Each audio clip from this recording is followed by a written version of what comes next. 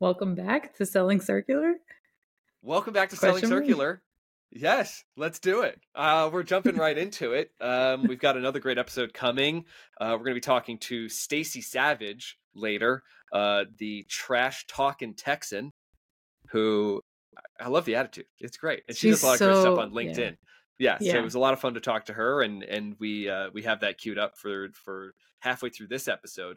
But we're going to continue our segment first, where we sort of started to play with learning and how are we educating and learning ourselves, and then reporting out what we're learning. And I would like to say that really we could probably just name this sort of like a nerding out episode. We're letting our nerd out on this episode, where we just get to kind of do some research, geek out it on a little bit, and just share what we're passionate about, and maybe hopefully people find it interesting. That's really what I hope in this segment. So with that, you want to take us? You want to lead us there? What are we learning about? Yeah. So I guess maybe even just starting with Stacy Savage and thinking about what she's going to talk to us about, which is the world of zero waste and trash. And the reason that she's a consultant in the zero waste world is because it's an ecosystem of various players. And if you are seeking, as a business or an organization seeking to move to zero waste, you're kind of in this world where you have to navigate who's who can provide what services to you, what is the ecosystem that's around you to support the goals that you are trying to achieve. And transitioning from a linear to a circular economy is not simple because of this like ecosystem or systems in general. And I think that's kind of one thing I wanted to touch upon is I'm not going to go deep into systems thinking, but that's a thing that's out there. That's a study. A whole nother topic that we can get to at some point. Yes. And it's very cool because there's like a lot of great frameworks to help you understand how to connect the dots between a variety of things that are happening in the world. And actually, if we can kind of start with that. It was like, what is a system, right? It's kind of like a thing that has a boundary. And I'm not gonna absolutely nail the definition, and I want to try to pull up an image.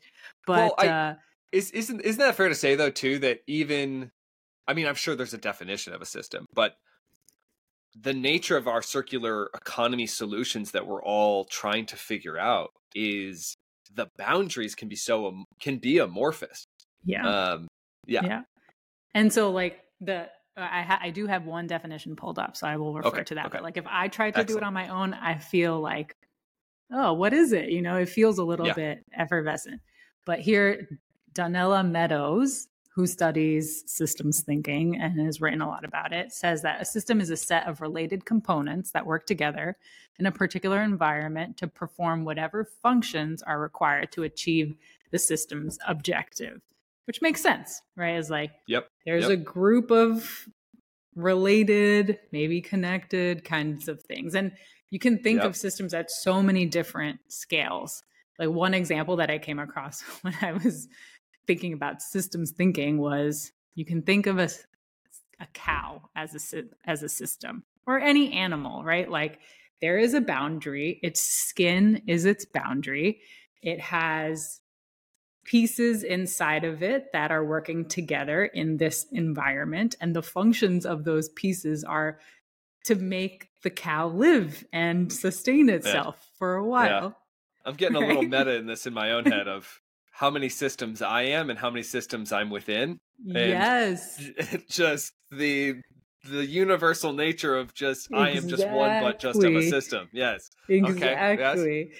Yeah. And that's also like the cow, right? So the cow is a system, but then it is part of a farm, which would also be a system. I've never thought of it. Cow is part of. I don't know why. All right. Yeah. Which is helpful because then there's like a little bit of like a spiritual universal nature, I think, to systems, which is we are all interconnected in some form or fashion. And we have to be aware of what those connections are and what are the reinforcing and balancing forces. And that's systems thinking. If you go deep into that, there's like you can draw diagrams about what is reinforcing and what's balancing in a system so that you can understand the impacts of your actions, which is pretty cool. Because it turns something philosophical and seemingly abstract into just like paper and pen and something really simple. And an equation. I mean, it's an equation. Yes. Yeah. Exactly. Yeah. And if you get into like material flows and like urban, I forget the terminology. It was almost like urban ecosystems or something like that. Yeah. There is like what comes into your city, what's processed, and then what goes out, right? That's like a study also in and of itself. Which we've seen, and I hope I'm not leading this in any way or distracting us, but when you start to see that a lot with industrial symbiosis, the early predecessors of circular economy, of really plotting and mapping these systems and processes and ecosystems of just an industrial process of where these material flows go. Exactly. Yeah. And there's the exciting thing about that is if you have enough systems thinkers, like my hypothesis is that circular economy people tend to be more systems thinkers because we are the ones that have kind of like a zoomed out view of the world and are looking at these dots. Even if we haven't studied systems thinking, we're seeing a pattern emerge and we can see those reinforcing and balancing loops and where it's going wrong in the linear economy. Yes. And that's why we get involved because we're like, we want to be an influencer in how the system changes. So I actually want to just pull up this image. So systems thinking and sustainability projects and communication, right? I found this just in Google Images, or you can see the source there. But if you're in a boat, you're in a system, and this guy over here is saying, "I'm sure glad the hole isn't on our end," right? So it's like passing. If you don't realize you're in a system, and you're not realizing your role in the system, you're passing the buck to somebody else who has to deal with to the other end of the boat. Yes, exactly. And similarly with the elephant. Yeah, explain the elephant, actually, because this is ringing a bell with something I've heard before, and I'm trying to remember what this sort of allegory I think it's like is. It's a story of blind men who approach an elephant, and they all have a different description of what they're observing with their senses, right, with their hands. Yeah. And without the communication with others who are experiencing a different part of the system, you would have no idea upon first touch that this is an elephant, which I think is pretty cool. I think that it's about the parts coming together and then everyone sort of communicating those parts for the whole. Yeah, exactly. And the other thing I wanted to kind of touch on and connect the dots to is that like that level of influence, right? You in this image, right, you have Molly, who is dealing with a lot in her environment, in her system, maybe some personal stuff, work stuff, relationships with public systems, her own family, her own work, and thinking about all of that is a lot in her own system. But if she's able to influence what her system and her kind of scope or sphere entails, then she feels like it's manageable. And she could also influence the system by choosing to focus on something in particular, right? So she's aware of what's going on, and then she's making a change for herself. I'm kind of into the mental health element of this too. Just controlling the variables that you can control. Exactly. And so I think that's also interesting in circular economy. As circular economy practitioners, we see that system. We want to influence, but we only have enough or a specific amount of influence, or we can't have total and control influence. So we are each, like, for example, Reaply is picking the lane of aggregator of supply and demand in business contexts where organizations have surplus, right? That's like a very specific thing. And other guests that we've had on the platform have picked a specific lane to influence. And I guess like that's how we get to a circular economy, is that we need more and more of these like focused influencers. Well, I love where you're placing me in sort of my own entrepreneurial journey here with Loop Layer of really defining, and where I guess I'm drawing my boundary for the company is specific points of inflection or aggregation or where things can actually be affected. And as a small company, we only have our ability to focus on very defined points and very tight boundaries in scope, because ultimately the resources aren't what a lot of other companies might have. And so there's something in this too that's actually, it's allowing me to reflect on how I'm controlling our scope and what we can affect and control for the impact that we're trying to have. And then we can scale that out with more resources, people, etc. Exactly. But ultimately that systems thinking and figure out where are you in this system for the most impact is very important. Exactly. And I just wanted to now kind of move to a specific example of this in a particular industry where there are inherently many types of stakeholders, so that we could understand, like, if you are a listener, or you could, if you're a listener who's in this industry, the building materials and the built environment industry, you could kind of identify what your role is in advancing the circular economy. And if you're not in this industry, you can understand or maybe draw a parallel to, okay, who are the other players in my own industry that could also have an influence in advancing the circular economy. So it's really just to paint a picture. And so I pull up this example, which is from the Circular Built Environment Playbook report, which is published by the World Green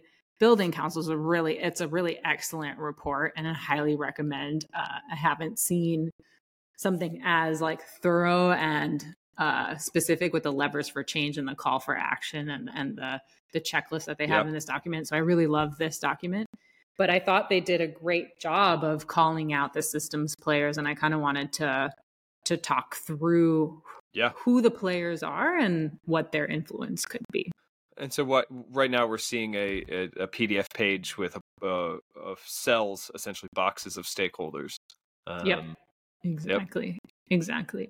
And so if you think about, and we've had some guests who have been part of the built environment industry and building industry before, and that's been cool to, if you think about Eric Law, right? He is in deconstruction, right? That's one of the cells that we have. And he might not even be the person doing the deconstructing. He's the one who's reprocessing the materials coming out of deconstruction so that it could be, that wood supply could be used by a manufacturer or a supplier in a new construction, which is pretty cool.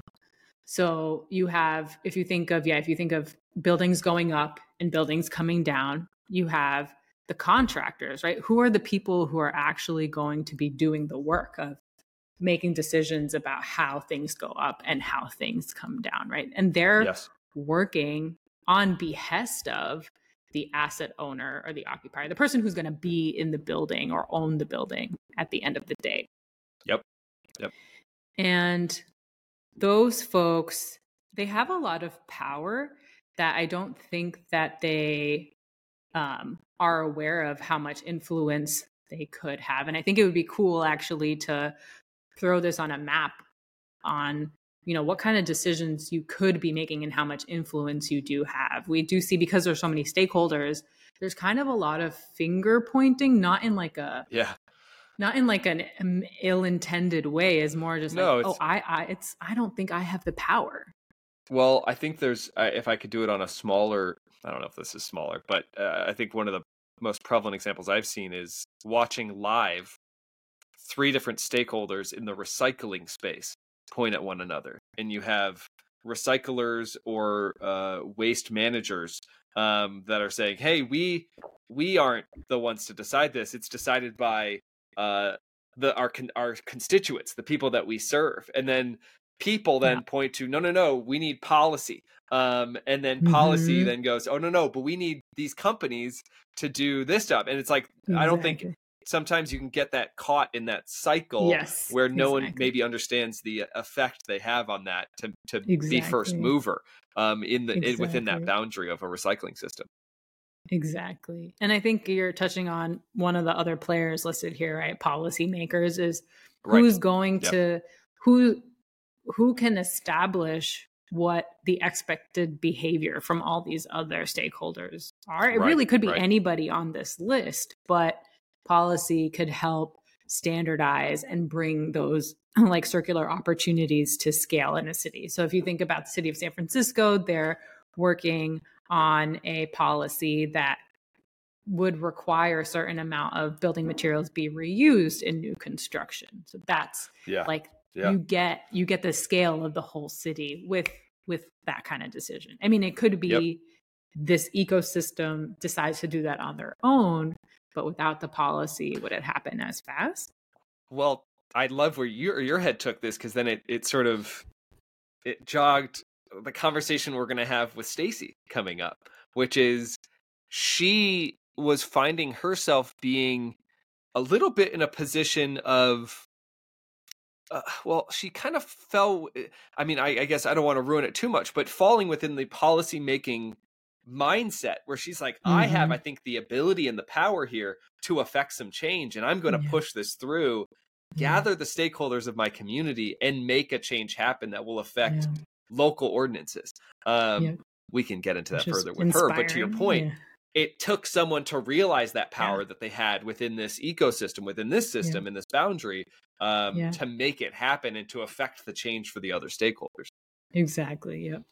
And I think we covered most of them here, but we have the developers and investors could be the asset owners or occupiers. It could be a different party also. So that's also where like if the person using is different than the person investing, like are their interests aligned? Like if I'm a tenant and I want to live in a more sustainably built building, how can I communicate that to the developer or the investor? It seems like a non-starter almost, in today's world. I don't know how that happens. Even like personally, right? Today I'm looking to buy a house. Like I don't have a say over what materials, unless I build it myself, right? What materials are used. I have no say. Which then at that point too, there's such a loss on, or such an exponential amount of energy to put in to create something like that, and then a loss of the economies of scale if you're just doing it by yourself. Exactly. And so the power probably to affect broader supply chain, or broader at least supply or demand for those types of products. So absolutely. And I think that's so interesting, because there's kind of a lagging indicator, right? Like we have growing demand for that as a generation to both want to own something, but then have it be a lower environmental impact. And I feel like those buildings are just starting to happen in certain communities where that's of real importance. I want to reference a building that I know, or a development I know is popping up in the Tempe, Arizona community, in which they prioritize that none of the tenants would have parking spots dedicated towards their units. Ooh, cool. So it was very much a walking community and a focus on a 15-minute type, 10-minute type community. That's cool. But but lagging in the demand, and hopefully rewarded with people who have interest in that. Right. And so that's where this takes me. So thank you. It's like, how do we respond as individual consumers in a system like this? Yeah. And I think, so then the last group that we didn't chat about is the designers. And that's also where like you, the user, could influence the design by expressing your wants and needs, so that the designer could then in the next project maybe take that into consideration, and they can also be an advocate on your behalf. They're also they're the ones doing like the building design, I like the interiors, right? They're the ones, like for example, if you go into a townhouse community, somebody is deciding on your behalf what the interior space is going to look like. So all of this to say is that this is a list of different types of organizations and people in the value chain of the built environment. And unless like we can self-reflect and see ourselves as a system and the influence that we have on each other, then we continue to work in silos. So that's really the like ask. Well, one more thing to throw in there, if I may, because this is exactly what and it's someone we should actually have on the show, which is Annie Bevan of Mindful Materials, which is kind of getting towards, and I'm using their reference that they make in their own materials of herding cats, the herding the stakeholders of these groups to make these collective actions towards positive impact. And that sometimes it takes that convener to do that. And we've talked a lot about convening on this podcast, but it's organizing these exact stakeholders. Yep, exactly. Well, that's all I had. There are many systems out there in the world. Circular economies can be a system, and we ourselves can be parts of that system or influence the development or change in the existing system to new systems. And I pride myself on being at least like feeling connected to what is possible through systems thinking and influence. And if this resonates with you, learn more about systems thinking. And with this next guest, Stacy, she does a great job of sort of breaking down her own role in her community and how she thought she could impact her system, and enjoy it. We're going to jump right into it right now. Thank you for sharing this. We got to nerd out and get this out, and yeah, we're going to keep this going. I like learning these new things and putting things together. So thank you for sharing this. Stacy Savage coming up next.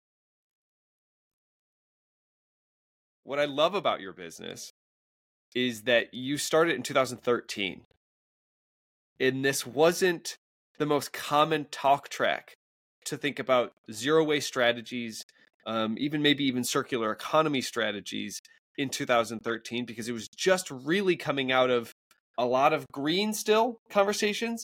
Sustainability was being pushed, but zero waste was just sort of on that advent.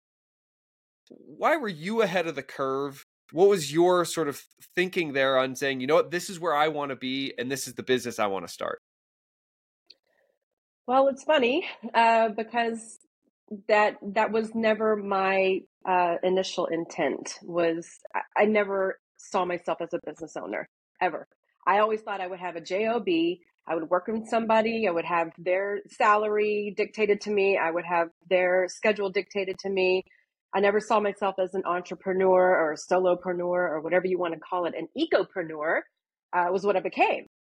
And I was actually sitting in my car one day at a stoplight, and I was just like dazed and doodle-doo, just daydreaming. And all of a sudden, waiting for the light to change, it just smacked me upside the head and said, Stacy, you need to be a business owner. Something just jolted right through me and woke me up and was like, I had this epiphany that, you helped pass the local Austin ordinance for recycling, for business recycling. You helped pass the local ordinance for curbside composting for residents. You helped pass the local ordinance for single-use bag ban. You helped pass the local ordinance for the construction and demolition debris recycling ordinance. You helped pass 2 key pieces of statewide legislation for electronics recycling for computers and TVs.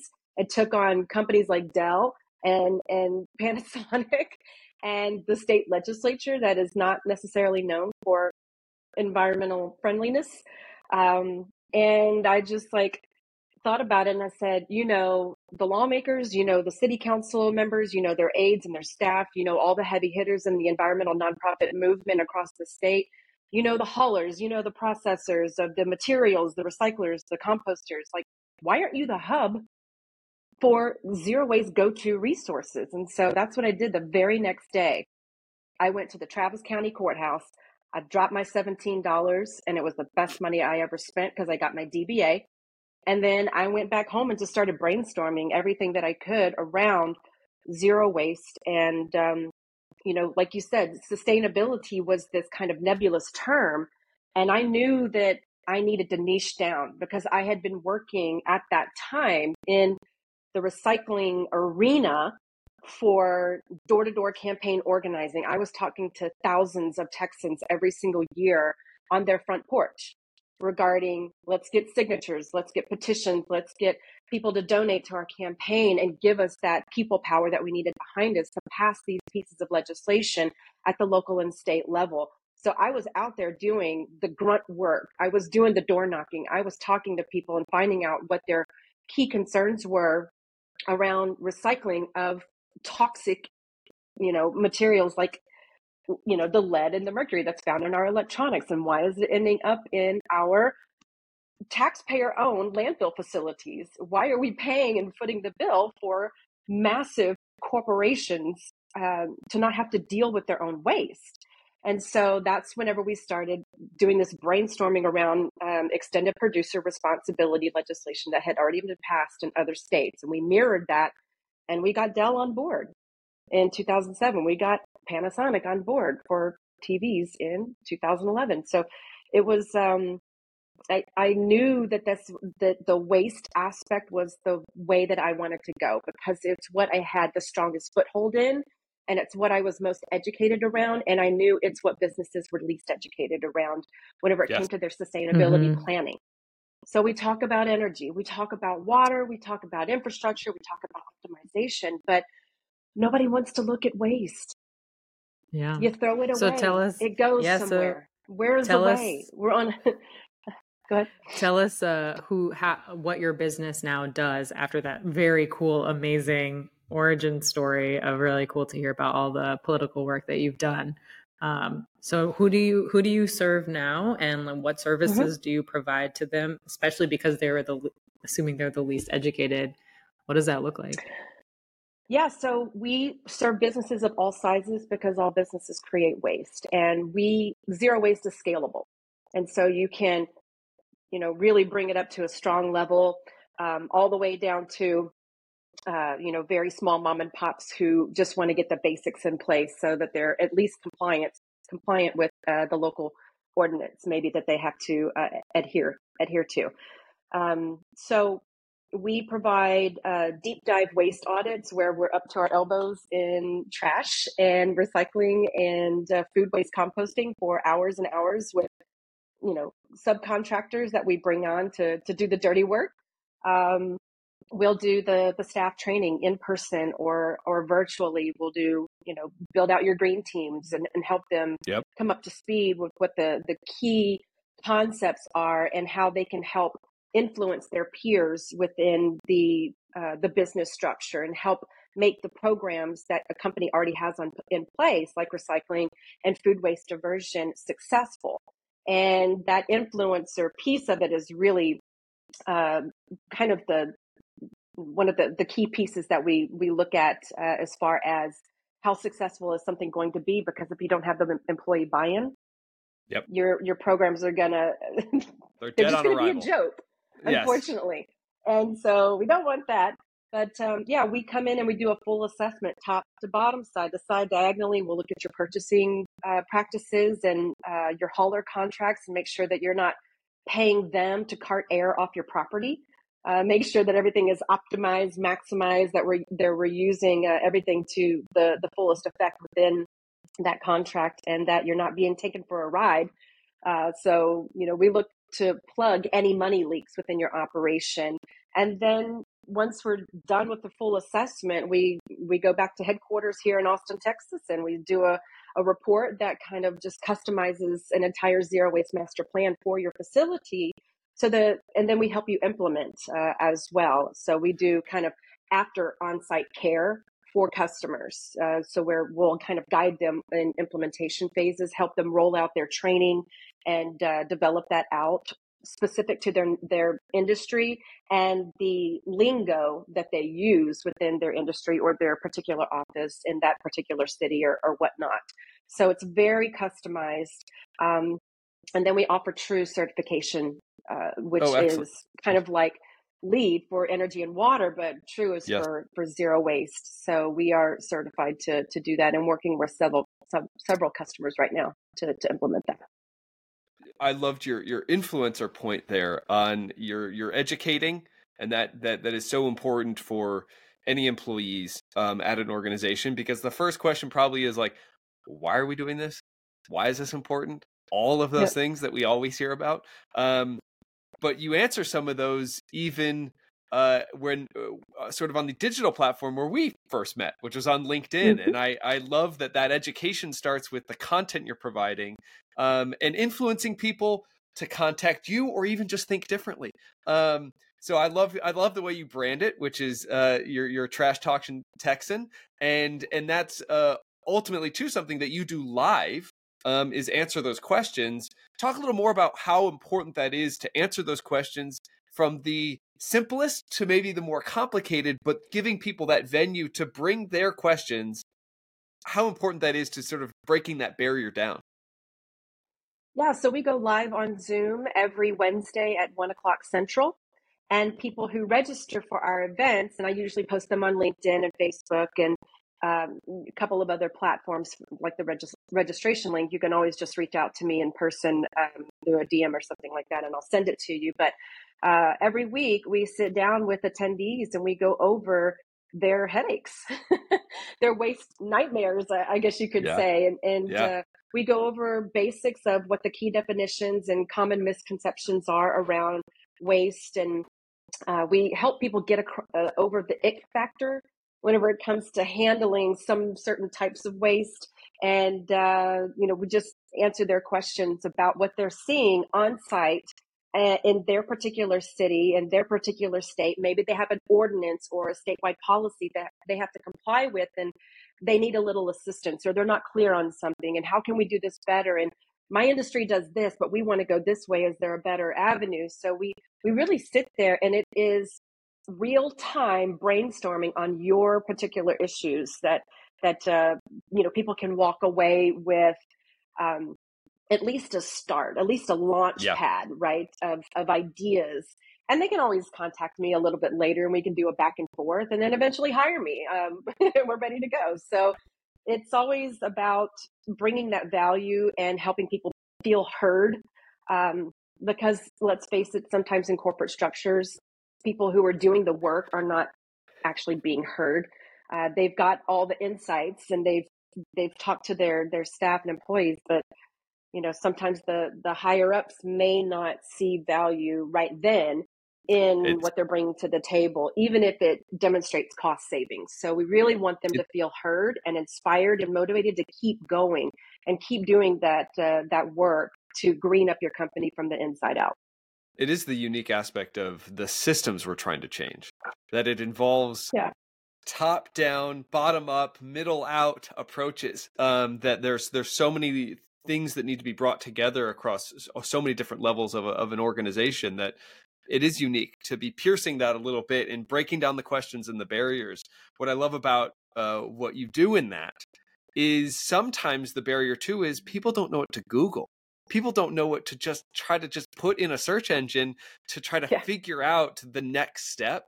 And so having that one-on-one, that brainstorm, I bet actually that can skip you probably 2 or 3 steps in understanding where to tackle this problem. And so I'm always just fascinated with, we have all of the knowledge at our fingertips, but if you don't quite know what to phrase and how, well, then that's actually where, some barriers can be set up initially. Which is kind of like, the newest technology around ChatGPT. If you don't know how to prompt something correctly, it's going to spit out something totally different than what you expected. So we have to be precise, and a lot of times that precision just isn't learned yet. And so we have to have that open forum, that space, that safe space for people to come in and say, I don't even know where to start with zero waste. That's okay. We got you. I'm so curious, in the zero waste retail or consumer space, there's a couple of brands and a lot of storytelling around transforming your personal life from being wasteful to not wasteful. And I'm curious, what sort of storytelling do you leverage to get organizations to go from that kind of ick factor all the way to, okay, we actually have to change your behavior? And the reason I'm asking that is I've done the waste audits too myself. I've been elbow deep, and photos of that, I was just thinking photos of that make people feel oh, if that person can be elbow deep in the waste, there's a person in the waste, doing science, right? So I'm just curious, what tactics do you use to help story tell people out of the ick factor.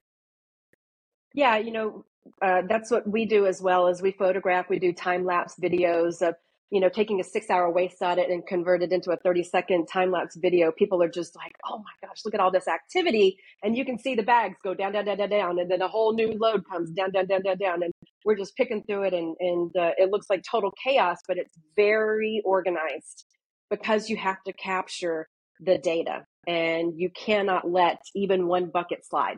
So if you do, you don't have you've got a bit of skewed data on a particular waste stream. So we have to keep everything very organized, and it has to go very quickly because you don't want to stew in the waste, even though you have protective gear on. But allowing businesses, business owners, managers, supervisors to see what is actually going out the back end in the dumpsters, in the roll-off containers, is really eye-opening. And a lot of times they are in their cubicle or they're on their floor, they're within their department, and they don't see what's going out the back end because the janitorial crew comes in at night when they're not there and pulls everything and puts it out in the back.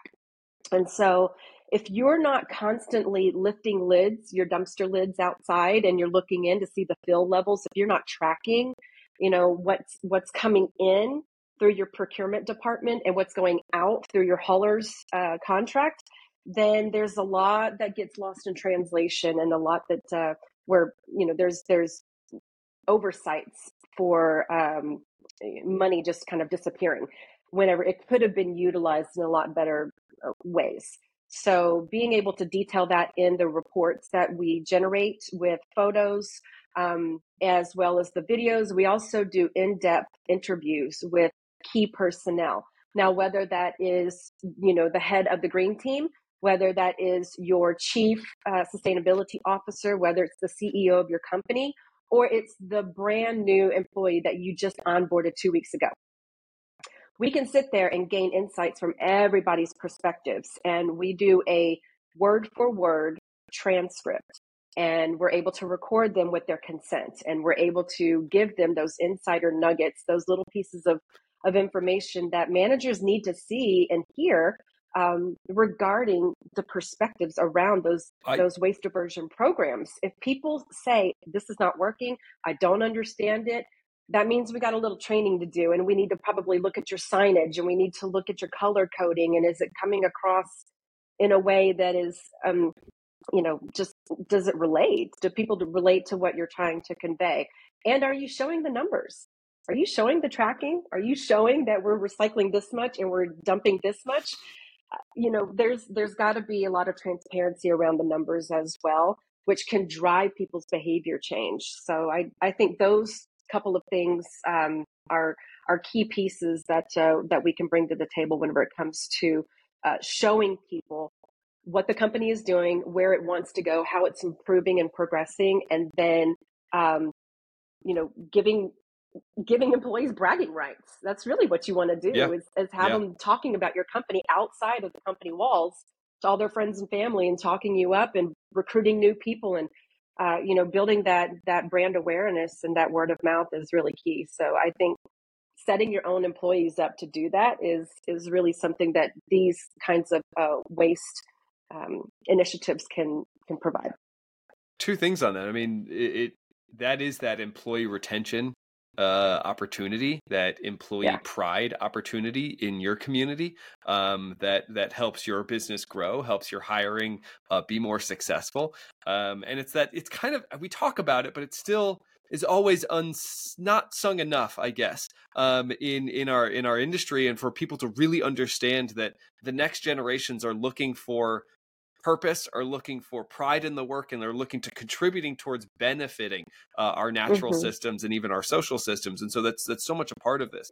What I also love about what you said is, clearly, just as much as you're digging in the trash and you're trying to build these zero waste programs, you're also digging into the institutional knowledge and helping uncover a lot of the value there. And that can sometimes be just as much of a barrier, because in every organization, the relationships between employees aren't necessarily 100% transparent. So you're able to pick from what this person knows on the green team to what maybe wasn't communicated up to the sustainability officer. And so I love that there's an element of that too, that's just in getting to work in the social systems and getting to know the people and what those people know. In all of that, there's value. In all of that, then, what have you found that, when it comes to costs, I'm always curious where there's always that barrier. There's so much left on the table, but sometimes that either means that there's a little bit of cost to get to it. How do you cross that barrier? Because that can be so much of a barrier for so many business owners to say, "Oh, I'm too intimidated by that initial cost," but there's so much green pasture ahead if they do. How do you help hurdle that? And really, if you can't tell, I'm really asking, how do you sell circular? How do you sell zero waste? And it's like, because that's a big barrier. Yeah, I always make the case for zero waste in an economic sense. It's always about economics. And if we can afford to do X over Y over Z, and if we don't do X, we'll never get to Z, and we're going to lose a lot of money along the way. So we can quantify, if I can take your hauler agreements, and if I can take your monthly invoices, and I can take a look at what you're paying currently and show that, hey, we don't need 17 dumpsters. We need maybe 12. We don't need 6 pickups a week. We need 3.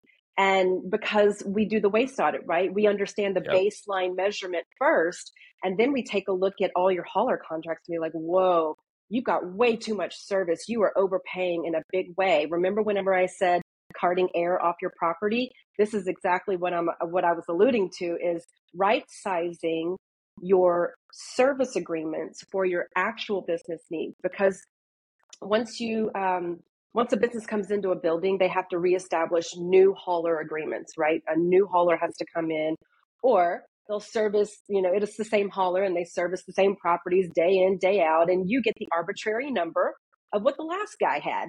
And so if you're not sitting down and doing that deep dive, like you said, then you're probably getting taken for a ride on your expenses. So that's a way to save money there. And any cost savings that you do experience can be funneled into your new programs. So you're spending the money anyway, so why not just divert it right over to your diversion programs? And it's important, though, whenever you do establish new hauler contracts, that there is a clause in there where fluidity and terms of agreements can be changed on an as-needed basis. So maybe you're going to need a lot more service pickup during the Christmas holidays because of all the parties in your office, right? Think about college campuses and the move out and move in process that every single semester happens. You just have to be fluid within your service levels, and you have to reduce where you don't have very many people and not a lot of generation. And then you have to increase, on the other side of the coin. So cash savings, being able to show that and using like a sliding scale. If you reduce this much, you're going to save this much. And being able to show them year on year cost savings is one thing that kind of opens their eyes, and they're, nodding their head like, oh my gosh, I didn't think of it in these terms. And then you also have to think about it in the way that you're recruiting your, top tier talent. Are you losing out on talent because you don't have your sustainability programs in place? Or even if you do, are they not effective? Are you not marketing and advertising? This is how you're going to rope in your, millennial and Gen Z, and very soon your Gen Alphas, who are looking for companies who they can work with, that they can trust, that they're not polluting the communities that they live in, that there's social justice, there's social impact as a key driver.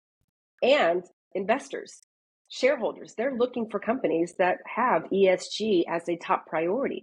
It's one of their top 5, investor insights whenever they look to who they're going to invest in. If you don't have a sustainability policy, if you're not showing the numbers, you're not being transparent, you're probably going to get passed over. So that's money out the window too. So there's all kinds of aspects around the cash savings and the employee recruitment and retention, investor dollars, green marketing to set your company apart from the industry competitors, and to establish brand loyalty. Brand loyalty is one of the the main factors that any company looks for. And 50 to 100 years worth of brand loyalty is priceless. So as we round out the segment, Stacy, I'm curious, you've been at this for a long time. You're in Texas. Like, what are the macro trends of change that you're seeing, and what gives you hope that we're getting better in fighting climate change? That's a tough one to answer from Texas, because we have almost 200 active landfills, and we have a highly conservative legislature. And again, that's why I always post things in an economic frame, so that people can see the money that they're losing out on. It just happens to come with the side benefit of environmental protection. So, landfills in Texas are big business, huge, and we take in trash from other states as well. So it's a hard ship to turn, and there's a lot of momentum. But we've been doing the same thing for over 100 years, and burying our crap in a hole in the ground is not sustainable. And a lot of these landfill permits have 100, 300 year, timeline on their permits. You're going to tell me at 300 years from now, we're still going to be burying our stuff? No, it's not allowable. We should not allow this. And so there's a lot more that we can do. And I think Texas can be a leader in the circular economy because of all the room for improvement. There was a huge study that just came out that assessed the recycling programs of all 50 states. And I think Texas was like 43rd or something like that. I mean, really embarrassing. So we want to get those numbers up. And we know that Texas is only recycling about 25%. So we need to have more infrastructure. We need more companies coming to Texas that can allow more infrastructure to keep these materials out of our landfills. Especially with food waste, it's 40% of our waste stream, but it's also one of the top 5 climate gas emitters in our landfills is rotting food and rotting organics. So we need to pull these organics away from landfill and to put them back into the soil, have regenerative processes that can nourish the soil that is growing the crops that of the food that we bring home from the supermarket or the farmer's market. That's the cyclical, that's the circularity of it all right there. So the way Texas goes, the way the nation goes, many times. Yeah. Yep. I wish I could say the same for Illinois. I love my state. I love my city of Chicago, but we might be right there with y'all in Texas too, where we all have lots to learn. We all have lots that we can be pushing forward. And so I look forward to seeing more from you and sharing more from us. And then we have more to do as a team. So if anybody is interested in learning more, please reach out to Stacy on our website, which is zerowaste.org. Stacy, thank you for joining us. Thank you for the content you put on LinkedIn. Sure. Please message any of us on LinkedIn. Again, this is fun, and we have a lot of good stuff ahead. A lot more good work, and so there's lots of positive stuff. Yeah, we could have gone for another 2 hours, I'm sure. Exactly. Thank you, everybody. Thanks for listening. Stacy, thank you so much for joining us. Thank you. Appreciate it, Garr. Bye, Sabira.